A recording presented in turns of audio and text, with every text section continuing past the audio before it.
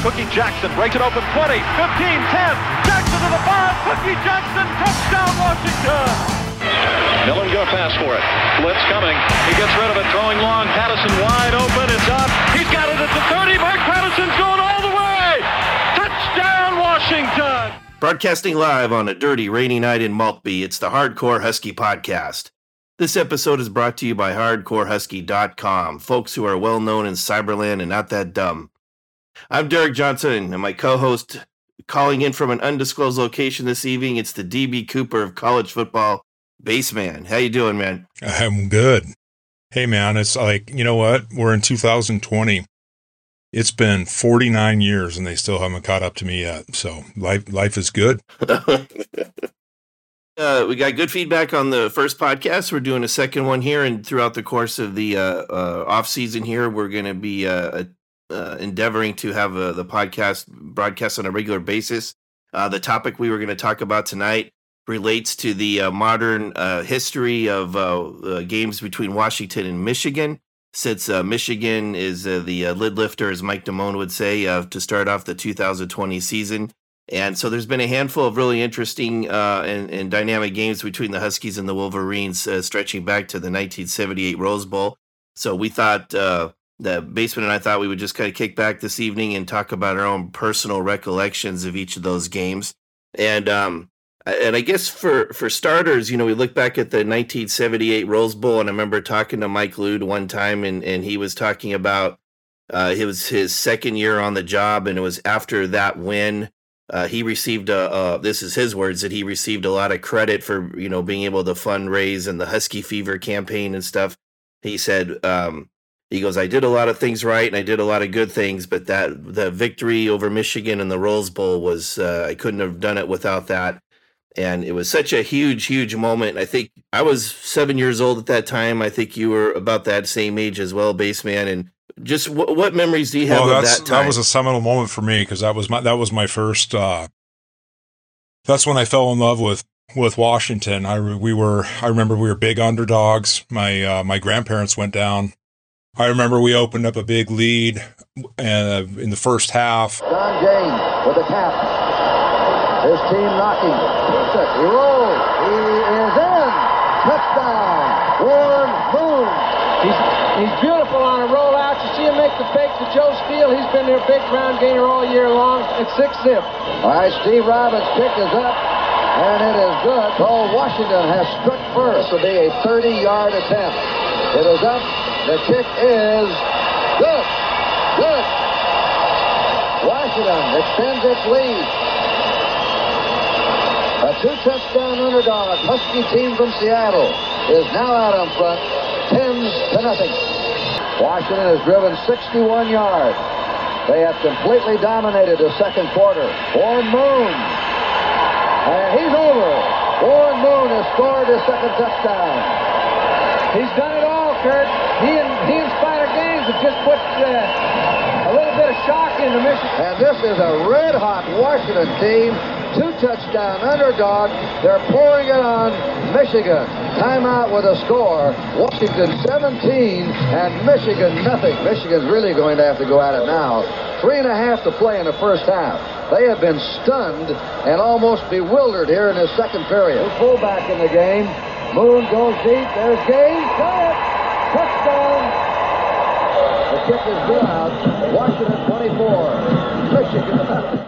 And what was so interesting about that game, and you know, you look back historically, and the press guide says that the Huskies had a 10-2 record, but they were actually 7-4 going into that game. But there was a couple of forfeits that they had lost to Mississippi State in the opener, I remember, and then in late October, early November, they lost to UCLA, and that was later also overturned because the Bruins cheated.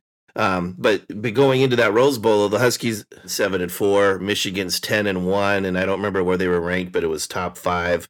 And it was one of those things where Michigan felt obviously like, you know, what are we doing playing these guys?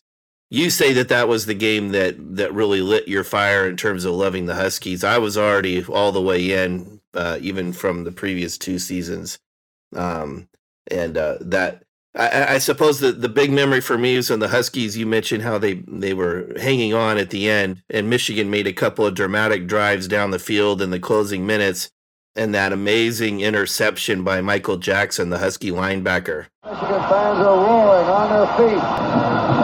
Jim Beckler knows his team must get a first down. They're 3rd and 2.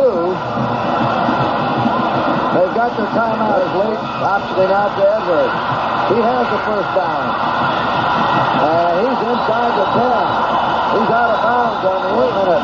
28 seconds to go. Leach gonna throw. Out it goes. It is intercepted. Intercepted by Washington. Michael Jackson intercepts number 5. Look at the Washington team. They're all out of the field. And we're liable to have them joined by about 50,000 fans, too. Michael Jackson. Don James now finally shows a little emotion. And I remember I was sitting next to my dad in our downstairs living room, and I just remember him jumping up so high, and just me looking up at him. And I literally was worried he was going to hit his head on the ceiling.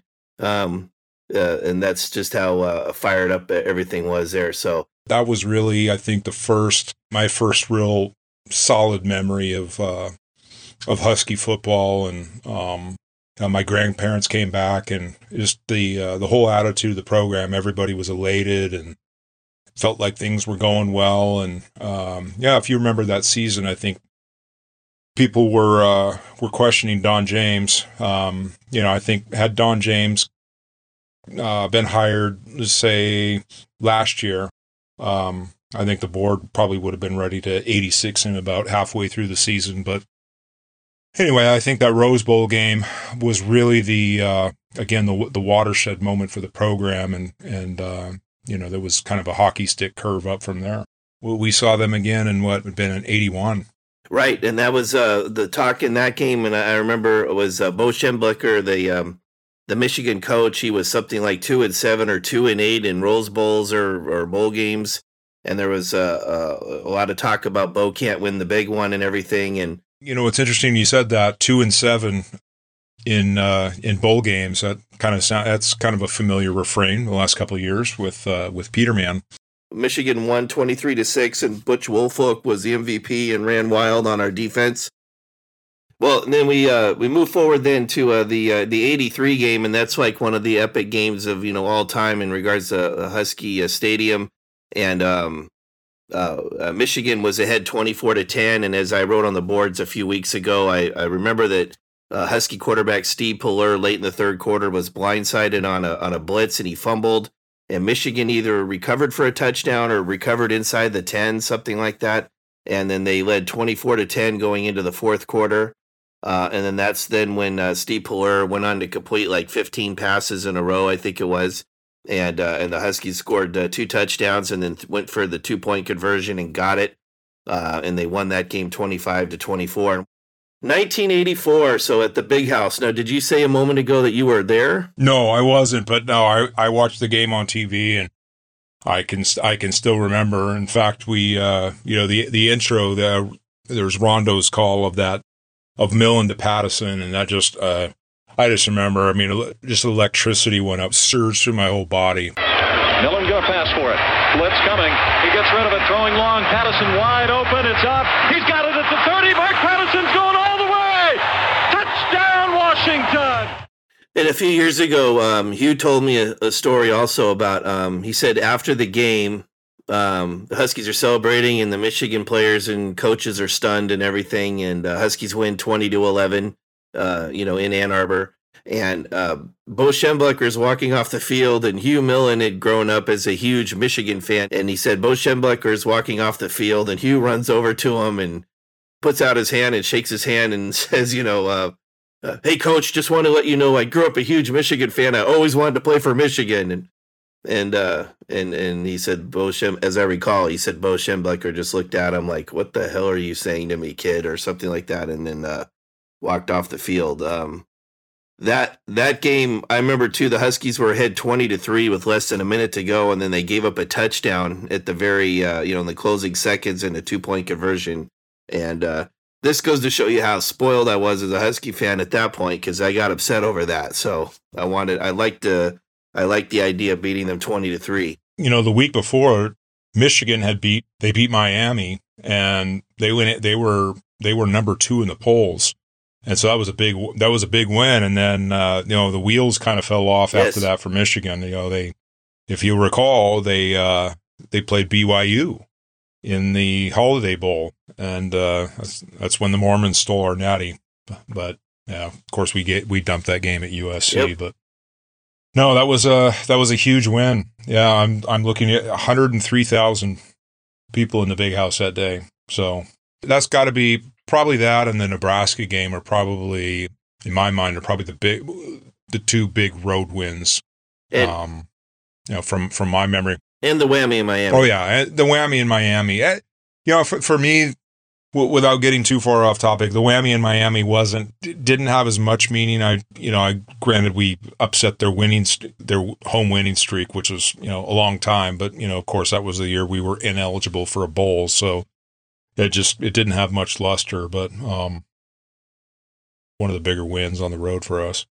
You bet. And then the one thing too that was really discouraging, if that's the way to put it, in regards to the to that win in the Orange Bowl with the whammy in Miami, that was the same day that Cordell Stewart threw the Hail Mary with Colorado, and that's what ended up on Sports Illustrated the following week in terms of the cover. Was it Washington upending Miami's winning streak? So. That bothered me a little bit back then, but that was back when I cared about if the Huskies were on the cover of Sports Illustrated. Now it's just like whatever. But it's just like I think Race Bannon was talking a few years ago about how game day was such a big deal, and oh my God, did they talk about us and that kind of thing? And now it's just like who cares, So right, yeah. I mean, with Sports Center, you'll get a little pub, but it's it doesn't have the allure that it did 30, 40 years ago. No, or 20 years ago. So anyways, so there's 4 more Washington, Michigan games to just kind of touch base on. The following year, or excuse me, the following one we want to talk about was the 92 Rose Bowl. And of course, that was when the Huskies won 34-14 and won the national championship. And that was the second Rose Bowl that I ever attended. And one of the great memories of my life. It was just, everything about that trip was just magnificent. Even just from hanging out with Husky fans in at the Continental Breakfast and stuff, and hearing the news that the Huskies had been elected as the number 1 and national champs, and the memories from that game. Steve Ettman dominating and constantly hitting Elvis Grbac, the Michigan quarterback, and then of course the late Jaime Fields with that monstrous hit in the 4th quarter. Yes. What memories do you have from that? Well, night? I remember Napoleon almost broke the opening kickoff. His feet were too fast. He was one step from breaking that. But I remember, it was probably the first quarter was a real slugfest. Eric Anderson, I remember him. I mean, he was a monster in the middle, and he blew up our plays. Was it Billy Joe Hobart that he scored the first touchdown on a was it Billy and little keeper? Yeah, on a keeper. And then I was I was closer to the north, would have been the north end zone, and I remember Bruner tiptoeing the back of the end zone for that catch. Yes. And then I remember Shane Paukoa. They had him as a spy on Desmond Howard, and we double teamed him and completely shut him down. He came in there like a cocky son of a bitch, and we completely took him out of the game. And we doubled him up, and then just one catch. Yep. And then of course I remember Mario Bailey, the big touchdown pass and the Heisman pose. I heard later that James came over, and at first he thought, "Uh-oh, I'm in trouble for doing that," and James gave him high five, fist bump, Oh, that was obviously big, and I never heard that one. Steve Entman was in the hospital a couple of days before with an IV. There was a bad flu going around. I actually got that flu while I was down there as well. But there was some question whether he was going to play in the game, and of course he played and ended up being the first pick in the draft. And there was a chant when the game ended, one more year. The fan base was hoping he would stick around, but it was time for him to go. But you play in the bowl game. Yeah, and it's like I just had a thought too, and it's like back then it was just like it was time for Entman to go, but damn, if he could have come back for the next year, what could have the team done? But now you kind of transpose that against what things are like in the current day today in 2020. Entman, as a sophomore, was the Pac-10 Defensive Player of the Year. He probably would have been gone after his sophomore year these days. Yeah, no, you might be right. Yeah, he probably would have if he played in modern times. But yeah, and then what was it? It was the following year we faced him again, and we were talking earlier. The wheels started falling off that tough loss down at Arizona, and then. That was kind of a shitty little Rose Bowl, right? Because the way that season was shaping up early on was, we were looking to repeat. That home game against Nebraska, that was a huge win, and there was a lot of momentum, and it was just a weird vibe. You could just kind of feel that. I don't know about you, but that was probably right before, I guess the week before Billy Joe. The news came out, and then the story started appearing about the mercenary program. I think Bill Walsh had brought that up, but there was a sense almost that this was the team was invincible, and this was going to go on forever. That we were going to win another Natty, and this was going to be a dynasty, and we were a blue blood, and then. But it all led up to the Rose Bowl, and it was just really anticlimactic. And I don't know what it was like for you, but it was, it just didn't have the luster that, obviously the year before, because, they were playing for, the opportunity at a Natty, which, they split. And I mean, let's face it, if Washington had been on the East Coast, I think the AP vote was really tight. I think we lost by, 10 votes or whatever, because of course the East Coast voters all, they bolstered my Miami spot, and that, but the in the coaches poll, the CNN coaches poll, I mean, it was a landslide for Washington. But even the year before, because it had been, we were talking about it, the 81 game was the last time I guess it would have been the 82 game against Iowa, but it had been 8 years. So even though we lost that heartbreaker to UCLA in 90, and there was still a real sense of optimism, and it was just great to be back at the Rose Bowl again. But, fast forward a couple of years, just that the Rose Bowl against Michigan, it was just kind of a, I don't know how you felt about it. Well, no, I remember I was at all three of those Rose Bowls, the 91, 92, and 93. And I remember specifically with the 93 game, looking around and being in a little bit of awe that I saw some empty seats, because the previous 2 years have been completely packed. And I remember from 2 years previous, that Iowa game, that Iowa Rose Bowl, just seeing Iowa fans everywhere, but seeing Husky fans everywhere. That both teams traveled really well. The third Rose Bowl in a row, and that second Michigan one, there was just kind of a lackluster thing. I remember when, again, to reference Dave Hoffman, but when he and I were talking at length about this while we were writing that book, and he didn't see it that way at all. And he looked at it as a tremendous honor, and he was really excited. But I was just saying, from my standpoint as a fan, and from what I saw from other fans, it was almost kind of getting maybe a little bit rote, even like, 3 years in a row or something. I don't know. But the other memory I have is from that game where my dad and I were seated with, I think it was my sister and then one of my dad's fraternity brothers. And I remember that was right when Wheatley broke an 88-yard touchdown run, and my my dad's fraternity brother was complaining really loudly about what's wrong with the Huskies. Look how slow that guy is. Why can't we catch him?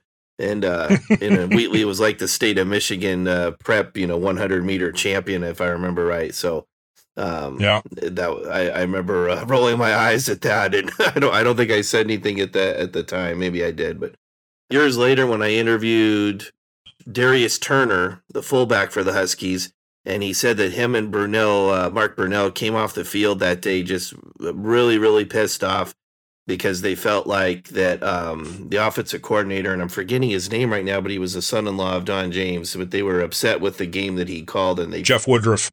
Yeah, that's right. Thank you, Jeff Woodruff. And so Darius Turner said they were very upset about that and felt like that had been a key reason why they had lost that game.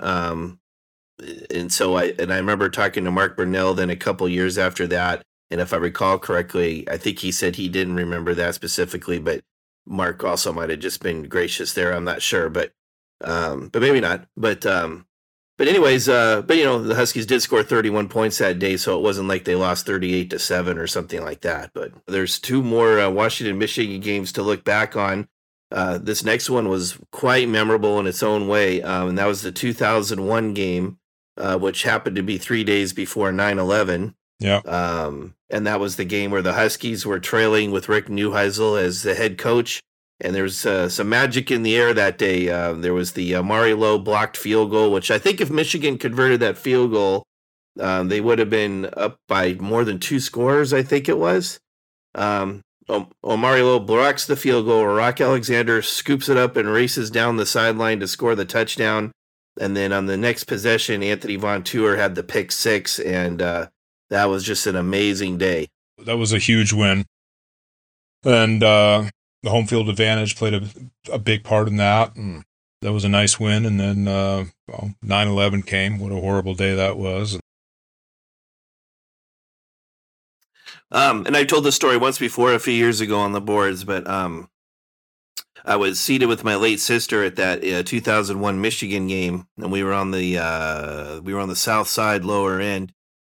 And when the field goal got blocked and Rock Alexander picked it up and raced like 80 yards or whatever for the touchdown and stuff, and I didn't even realize at the time until a few minutes later, but my sister and I grabbed each other and hugged each other and stuff, and then I inadvertently headbutted her. And so so a minute later, she's like holding her forehead. She goes, "DJ, I think you headbutted me," or whatever. And then she ended up having a little bit of a welt on her forehead. And I had no memory of that occurring at all. But that's how fanatical I was in those days. But and then like you said, 3 days later was 9/11, and a lot of things changed. So, and that was also just kind of I hate to compare the change in trajectory for Husky football to 9/11, but just in terms of the what's the word I'm looking for? The coincidence, or how they were both around the same period of time, but that's when we really began our trending downward. I mean, we can transition into the next year. So 2002, and I remember specifically that KJR had something like a 30 hours in a row of pregame radio, tailgating. And again, the person that I was back then, I remember in the middle of the night, and I've always been a night owl anyways, but the middle of the night prior to that game, I was up till 2 a.m., 3 a.m., 4 a.m. listening to the KJR thing going on and being so excited. But like you said a second ago, there was also kind of a weird cloud that had formed around the program, and just things didn't feel quite right. And the Huskies had Michigan missed a field goal, I believe, at the very, very end of the game, and it looked like the Huskies were going to hang on to win, but the Huskies had 12 men on the field, and so Michigan got 5 yards and another crack at it, and they made it this time, and it cost us the game. For me, the Michigan game was just kind of the sign of Lambeau's guys were out of there. They were starting to get in, to more of the new Heisel recruits, and it was kind of, is this really the right coach going forward? I don't know. I don't know if you had any of those thoughts at that point, but I think that's when I started having some doubts. The Oregon State game was from the previous season, and the Huskies gave up 48 points, and it was something like 48-20 or something. I can't remember, or maybe even 48-14 or something. But it's like, we just got blown out by the Oregon State Beavers. What is going on here? And there was this. That was kind of a feeling of what's going on, and then of course not long after that was the 65-7 loss at Miami, where it's like, okay, we are not a premier program all of a sudden here anymore. I think in 2002, and I don't necessarily remember having this thought for the Michigan game, but quickly soon after that, was that I'd always taken pride in Washington having a tough running game. And when, the Huskies were averaging, I think, like 2.1 yards a carry through much of that season, and they'd hand off the ball to Rich Alexis, and he'd just run up into a brick wall and fall down. And we didn't have a Tuiasosopo orchestrating things back there with the threat of the option or something. And I know that Cody Pickett ran it a little bit, but it wasn't the same swagger. And the whole thing was, you just feel a malaise starting to take over the program. Longtime Husky fans know, after the Gilby 1-10 and then Willingham and 0-12 and everything that took place there. But that was the beginning of the end of the dynasty there. Yep. No, it was. So let's, we had a precipitous fall from there. Actually rather epic, but moving on to better things, I hope. So with our opener, we get Michigan at home. We talked on the last pod that I see that. I think we're going to win that game. I really do. I think we'll come out and I think we win it by 2 scores. I won't say 2 touchdowns, but I see that as a 10-point win. Yeah, we get it at home. I think our defense is going to be really good next year. I think we'll be ready right out of the gate. There's all the young guys have experience. The defensive line will be there. Eddie Ulifascio is I'm really excited about him. I liked what he did. In fact, I would say that's probably one of our better looking linebackers we've had really since Azim was healthy. Obviously, BBK, but I'm as far as a thumper and a guy that can really play that Mike position, I'm excited about him. I'm got some of the younger guys that are there, and our defensive linemen, and Ryan Bowman comes back. He's been really solid, and Liatu Latu, and all of our defensive backs are a year older, and they've got that experience, and so I'm pretty optimistic that we're gonna do well. The offense is obviously a concern, but I think just that game at home, I think that we're gonna win that game.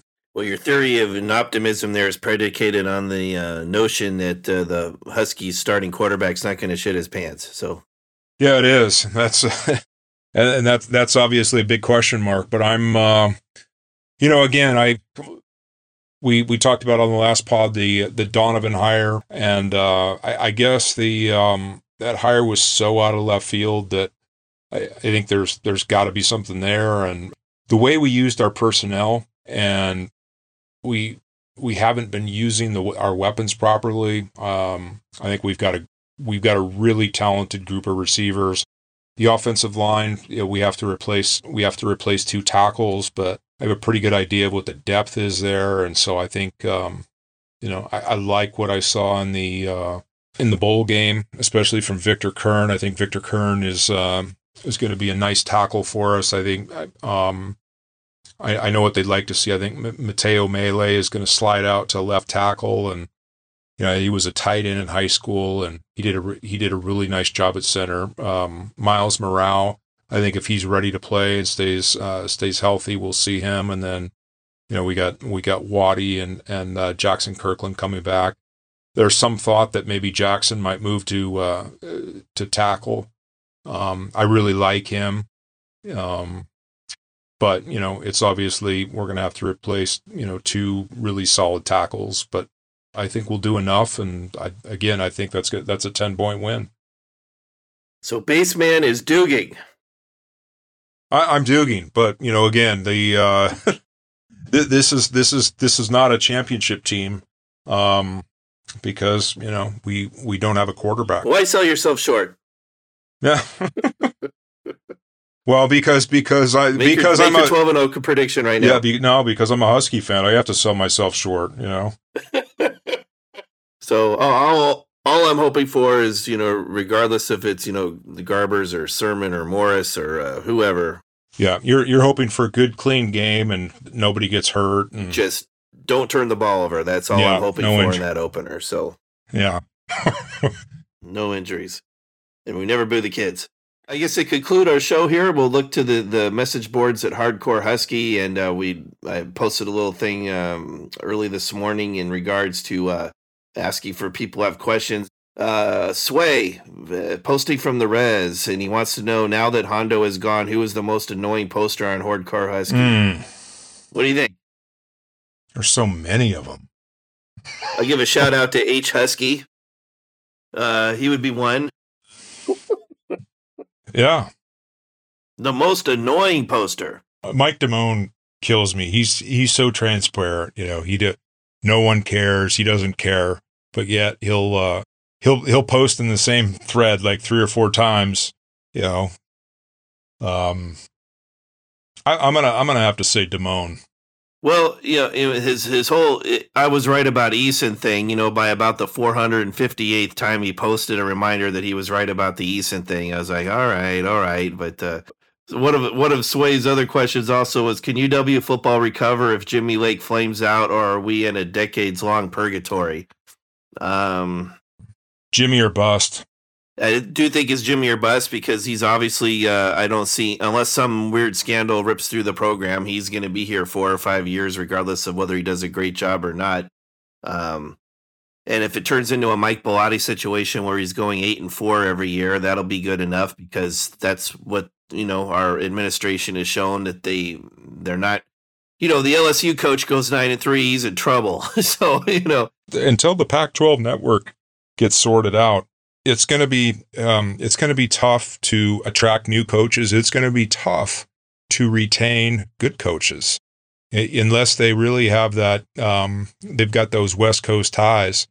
I think, a couple people have speculated if Jimmy wins, does he jump to the NFL? But I mean, look at Mel Tucker. That one just blows me away. A 5-7 season, first time head coach, and he parlays that into a 6-year, $30 million contract. I mean, that's amazing. And, that salary would put him at the top of the Pac-12, and for a guy that went 5-7. But, again, the money that's coming in off the television contract is so far below what the SEC and the Big Ten and the Big 12 have, that, it's going to be tough to, again, retain coaches. Or, if you were to, let's just say you were disappointed with Jimmy, and Jimmy, he fails, and you have to end up buying him out, and then you got to go get another coach. I think you're going back to that, who is the next coordinator? Could you end up with a Steve Sarkisian? I think you're looking at, that type of pool, because, the idea that you're going to hire an SEC coach, or, really even an SEC defensive coordinator like a Brent Venables or somebody like that you think can come in and really turn around your program. That's going to be tough to do until we can get Larry Scott out of there and get a real television contract. Well, and it's worthy doing a show on this in the future in regards to the feeling of the Pac-12. It seems like with each successive year, with Larry Scott leading the way, that we are sliding more and more, or sinking more and more into irrelevancy. And I feel like if I'm on the East Coast, I don't see much difference right now between the Pac-12 and the Big West. Like, whatever. Clay Helton down at SC. You have You have that big sexual harassment scandal down there. I mean, they're into that at least $300 million. So, upper campus is loath, to bring in to approve somebody like Urban Meyer. Chip Kelly's mailed it in down at UCLA. Kevin Sumlin and Herm Edwards.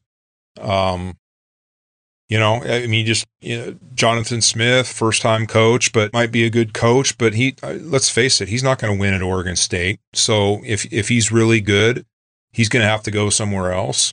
And Cristobal, I think at some point, if Oregon does well again this year, I think Cristobal is going to be a guy that's in demand. And if the SEC comes calling, they're going to probably show him $35-40 million, $7 million a year. Is that something that Phil Knight's going to be willing to do? He certainly got the money, but I think Cristobal, if the right job comes along, he'll be out of there.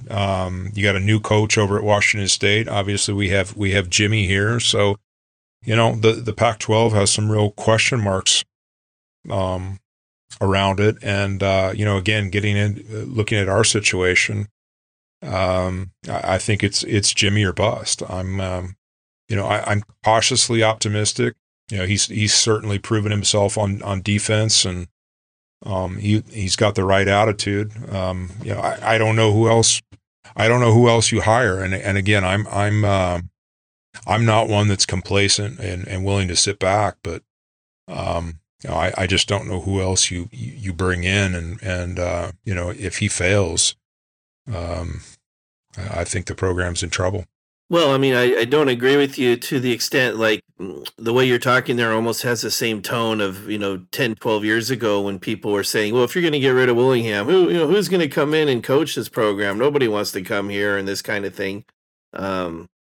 There's no reason why we can't be that we certainly have the resources to be as powerful as we want to be. And I think it's just a matter of how much are we willing to commit to it. I'm not even close to putting Tyrone Willingham and Jimmy in the same sentence. I don't even mean that.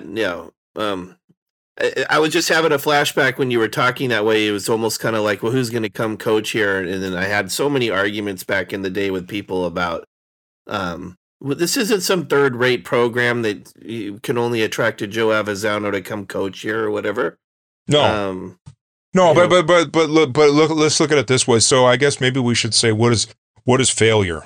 What would you consider? What would you consider? I guess reasonable expectation for Jimmy and the program going forward in terms of wins. Well, you listen to the Dukes, and I remember after that. Me and some friends were driving back from Tacoma the night of the Vegas Bowl and listening to the radio there and hearing Damon Huard in tears heaping praise on Chris Petersen for, succeeding so massively in every demonstrable way at Washington and everything, and what a great place he left the program. All right, well, if the program's left at a great place and then Jimmy Lake goes 6-6 or 7-5 next year, something's really wrong there. That would feel like a tremendous failure to me.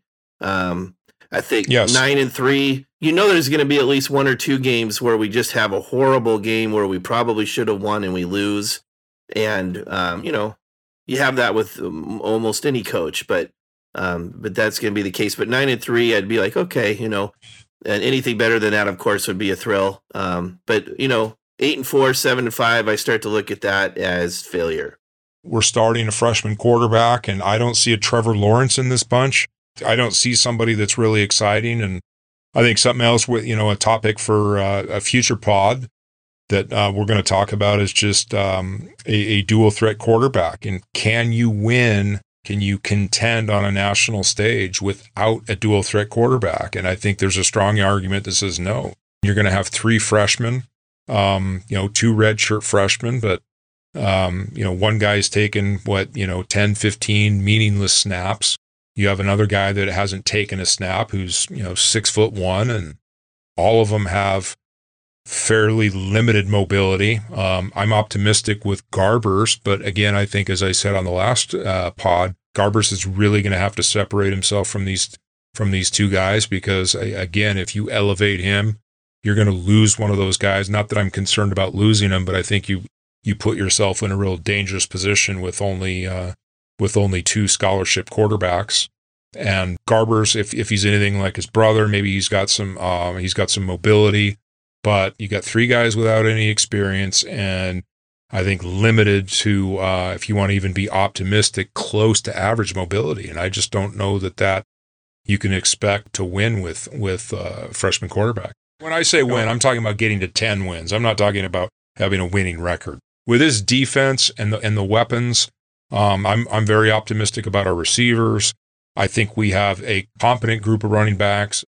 I don't see an all Pac-12 contender out of the group of running backs. But again, I think you have some nice pieces there.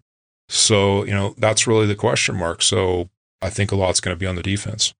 It's going to be all on the defense, basically. You might even look at the 1984 season as a kind of something to draw a comparison to, if the defense is going to be as good as we hope it'll be. So, because the offense was largely limited that year. So, I will take that. If this is a 1984 type team, I'll take that. I mean, that team got first place votes for the Natty. So, yes. I think we would all be tickled to death if we ended up in the championship game. That's a damn good season. I'll take that. And then finally, a question from Spoonie Love. Who would you bring back for one final concert? And we were given 12 deceased singers. And did you make a selection on that? Because I'm probably leaning towards either John Lennon or Jimi Hendrix. Yeah, I'd have to say Jimi Hendrix. I'm a Jim Morrison guy. I would have loved to have seen Morrison, but he's not even on the list. Well, yeah, but he's on my list. But I'd have to go with Jimmy. And the shout out of the week goes to Pitchfork 51, just to maybe get him to shut up for a little bit, because he's always complaining about not getting free pubs. So there you go. Hopefully he'll donate this August now. Is there anybody you want to give any shout outs to, or any comments in regards to the boards? I want to give a shout out to Baseman. Oh, good poster. Solid poster. Yeah. Looking forward to talking about some of these other topics that we were starting to chop up there at the end of the program. And I think the future of the Pac-12 is something worthy of discussion. Good speaking with you, man, and we'll talk real soon. That's a wrap. 20 seconds to go. It is a huge win for